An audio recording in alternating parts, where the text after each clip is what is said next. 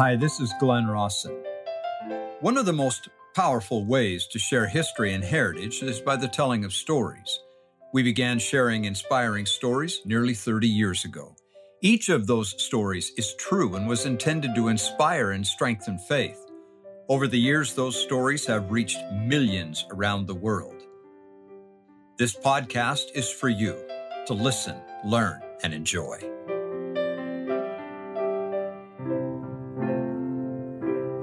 I'm not sure how many people have heard this story, but I alluded to it earlier. When I talked about Parley P. Pratt in Toronto, Canada, converting Isabella Walton and the Taylors and the Fieldings and all of that, Joseph Fielding and his sisters were originally from England in the Preston area. And Joseph Fielding went to Kirtland along with his sisters, and they made known to the prophet Joseph that if missionaries were going to England, they, or at least Joseph, would like to go.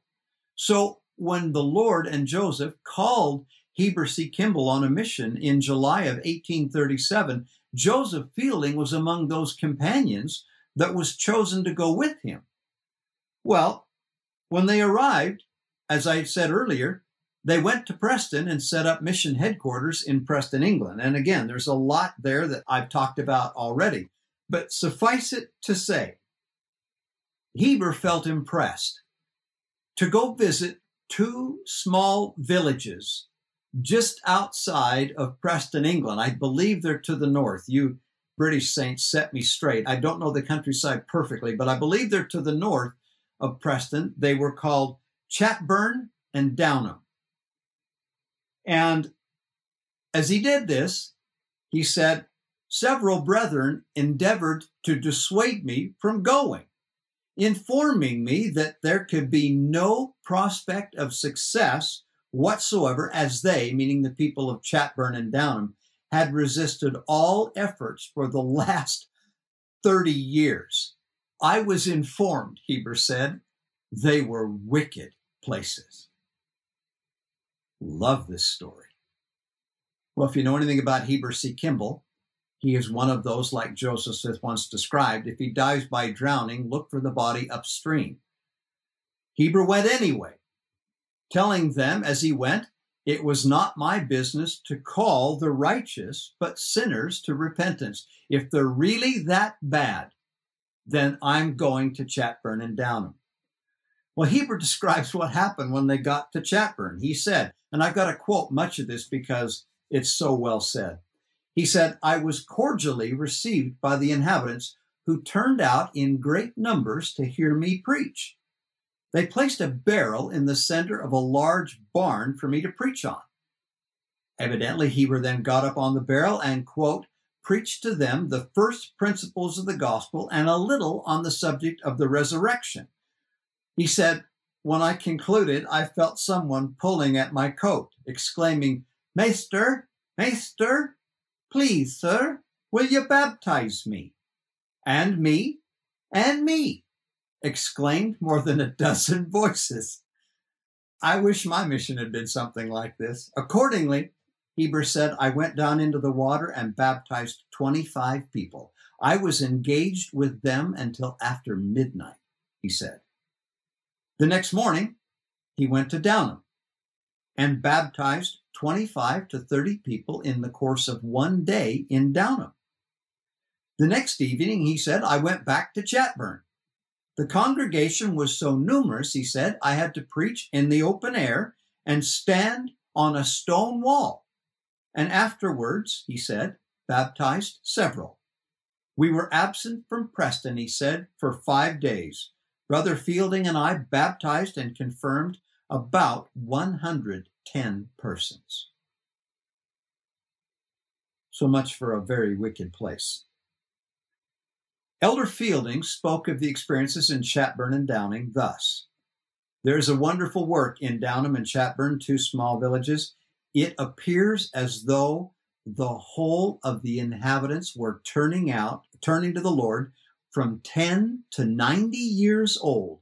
It is truly affecting to see them.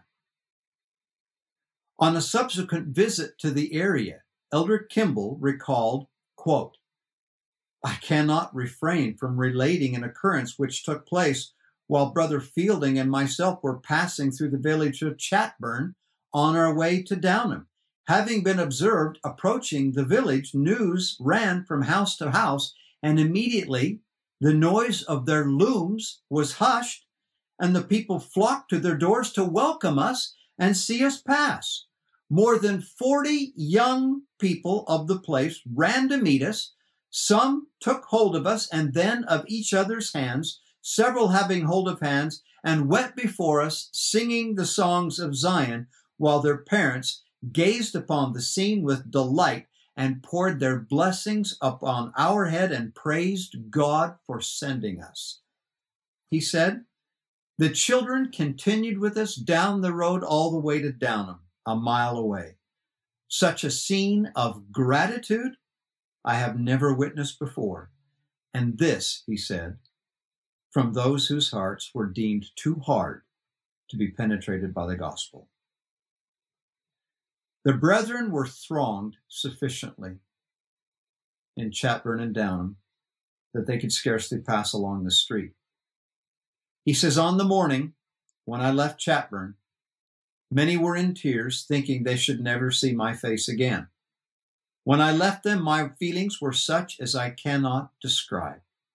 As I walked down the street, I was followed by numbers. The doors were crowded by the inmates of the houses to bid me farewell. This is when Heber's going home to America, who only could give vent to their grief in sobs and broken accents. While contemplating this scene, I was constrained to take off my hat, for I felt that I was on holy ground. The Spirit of the Lord rested down upon me, and I was constrained to bless that whole region of country. We could hardly separate. My heart was like unto theirs, and I thought my head was a fountain of tears. I wept for several miles after I bid them adieu. He said, 3 times I had to leave the road and go wash my face in a stream of water to bathe my eyes. The Lord had a people waiting for Heber in Chatburn and Downham. When Heber returned home and reported his mission to the prophet Joseph Smith, he told Joseph about what had happened there. And Joseph said, did you not understand it? That is a place where some of the old prophets traveled and dedicated that land, and their blessing fell upon you. Is it possible that those people were descendants of the lost tribes of Israel? And is it possible that the apostles of Jesus' day visited there and blessed that land? I don't know. Something happened, but the Lord was with Heber. In some of the comments that you have written to me, my heart has reached out to some of you because you're shut in, you're old. I'm sorry. I don't know how else to say it. I'm not much of a diplomat. You're elderly and infirm. Some are blind. Some can't hear very well. I'm sorry. But you can't go anywhere, and my heart goes out to you. I wish there was something we could do. I wish that we could somehow bring comfort and cheer and joy into every one of your homes. For all those of you who are feeling put upon, not just by pandemics and quarantines and so forth, but by the advances of age or ill health, I want you to remember this story. John and Elsa Johnson had a good-sized family living in Hiram, Ohio. One of their sons, I believe it was Luke, maybe it was Lyman, I'm not sure, had gone to Kirtland and heard Joseph Smith teach and was converted. He obtained a copy of the Book of Mormon and took it home and gave it to his parents.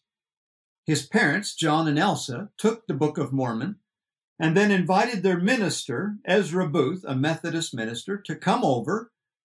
And together, they all sat up through the better part of the night, reading the Book of Mormon and learning more about this new religion and this new prophet.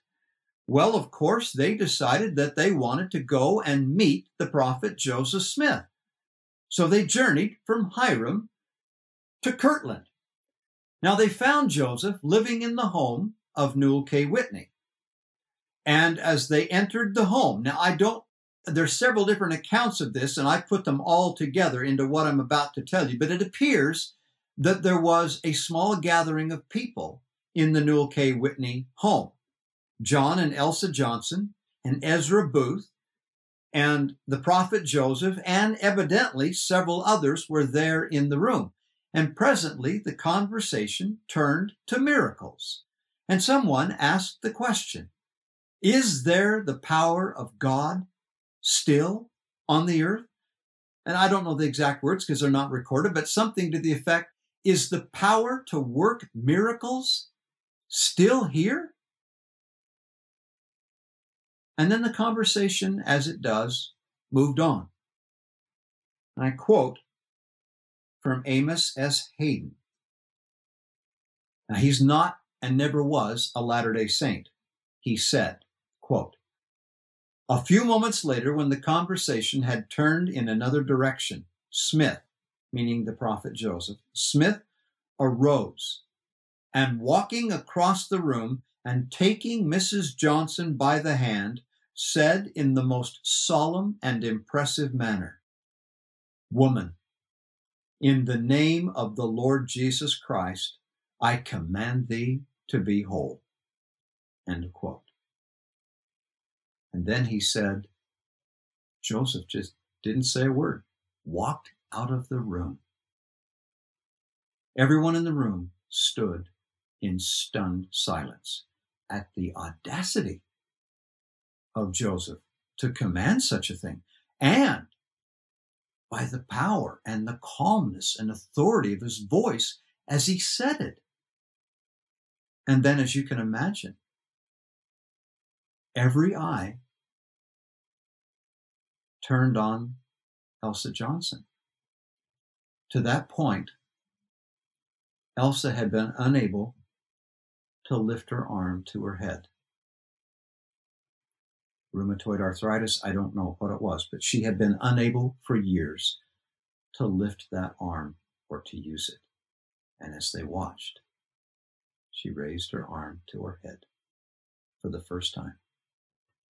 And the next day, did her laundry and hung it out to dry without any pain.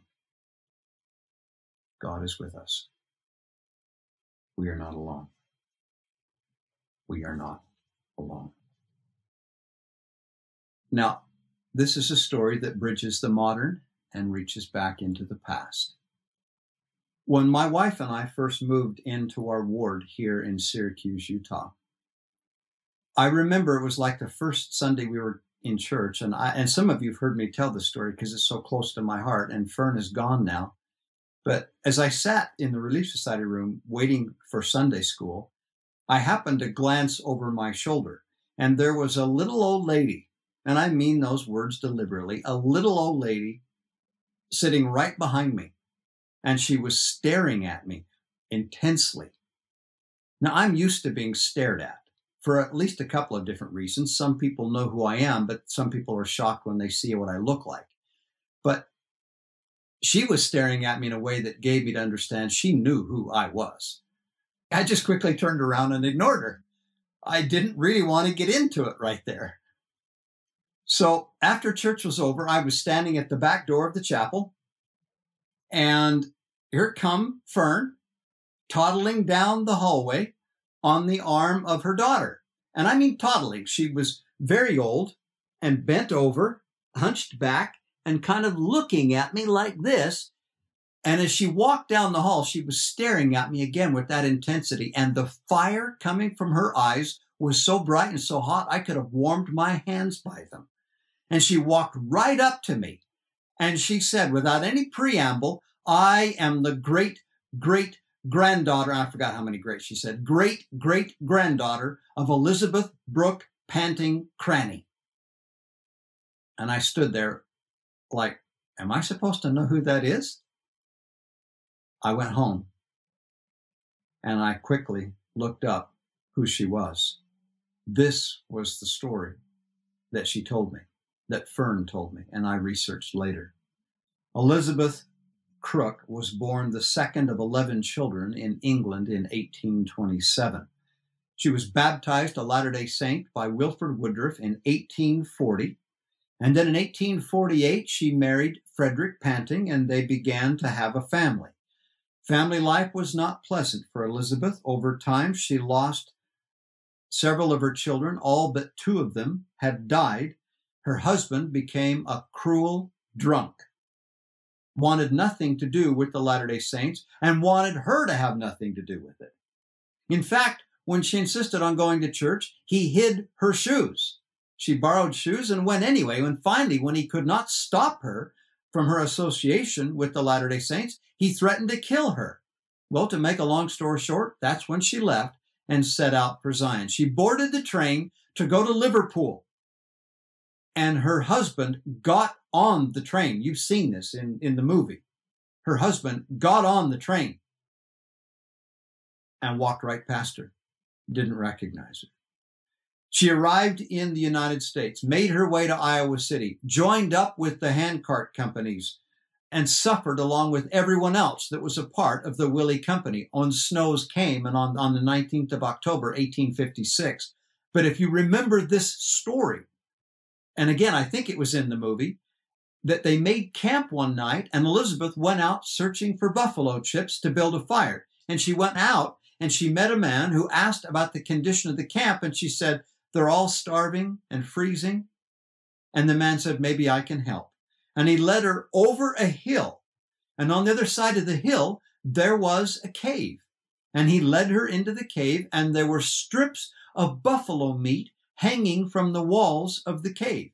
He loaded up her skirts and her apron and sent her back. He crested the hill with her to say, "Now see where your camp is," and pointed it out. And she looked and she saw the camp. And when she turned back, the man was gone. Elizabeth took the meat and went into camp, distributed it, and then they went back out and tried to find a cave. There was no man, and there was no cave. Elizabeth reached Zion, remarried a man named Cranny, kept the faith, and raised a large posterity, among whom was my dear departed friend, Fern. The fire in her eyes was inspired by the example of her great-great-grandmother. The Lord was with Elizabeth. The Lord was with Fern. No matter where we are, no matter what we're doing, we are never alone. He sees us. He knows us. He loves us. This week, I've had a story, if you don't mind, something from the modern that keeps coming to my mind. I don't know why this story keeps weighing on me, but I won't argue. I'll just share it with you, even though it's a modern story. I guess modern. It was 50-some years ago when I was just a little boy. My dad and I went deer hunting one time. At that time, we lived in Leadore, and we were journeying up the canyon to the east of Leadore, up through towards Bannock Pass. And we were in our car rather than the pickup. I don't know why. And I was sitting in the back seat. And as we started up the switchbacks going over Bannock Pass into Montana, there was a little bit of snow on the road, just enough to make the road really slippery. And as my dad went into a banked turn like that, the back end of the car swung down into the curb and started sliding backward off the mountain. I was in the back seat, and I looked behind me, and all I could see was air. And in my little boy state of mind, it was panicked. I thought, we're going to die. We're going to roll off this mountain, and I'm going to get squashed like a bug. And I hollered at my dad. He didn't even move. He didn't hit the brake. He didn't spin the wheel. He just kept pressure on the gas pedal. And the car just kept digging and digging, and then it would catch and straighten out. And then it would slide back and start sliding backward again. My dad never panicked. He just kept the tires digging and digging. And every time they would dig down through the thin layer of snow, catch traction, straighten out, and go on. And we must have done that 2 or 3 times in that corner. And finally, my dad beat the corner and made it up the mountain. All because he refused to panic and give up and slide backwards and kill us all. He kept moving forward. And so it should be with you and me. Keep trying. Don't give up. God is with you. Thank you for listening. Many of the stories you heard today have been published and are archived at glenrossenstories.com. If you would like more information, you can communicate with us there. We will be back again with another podcast next week.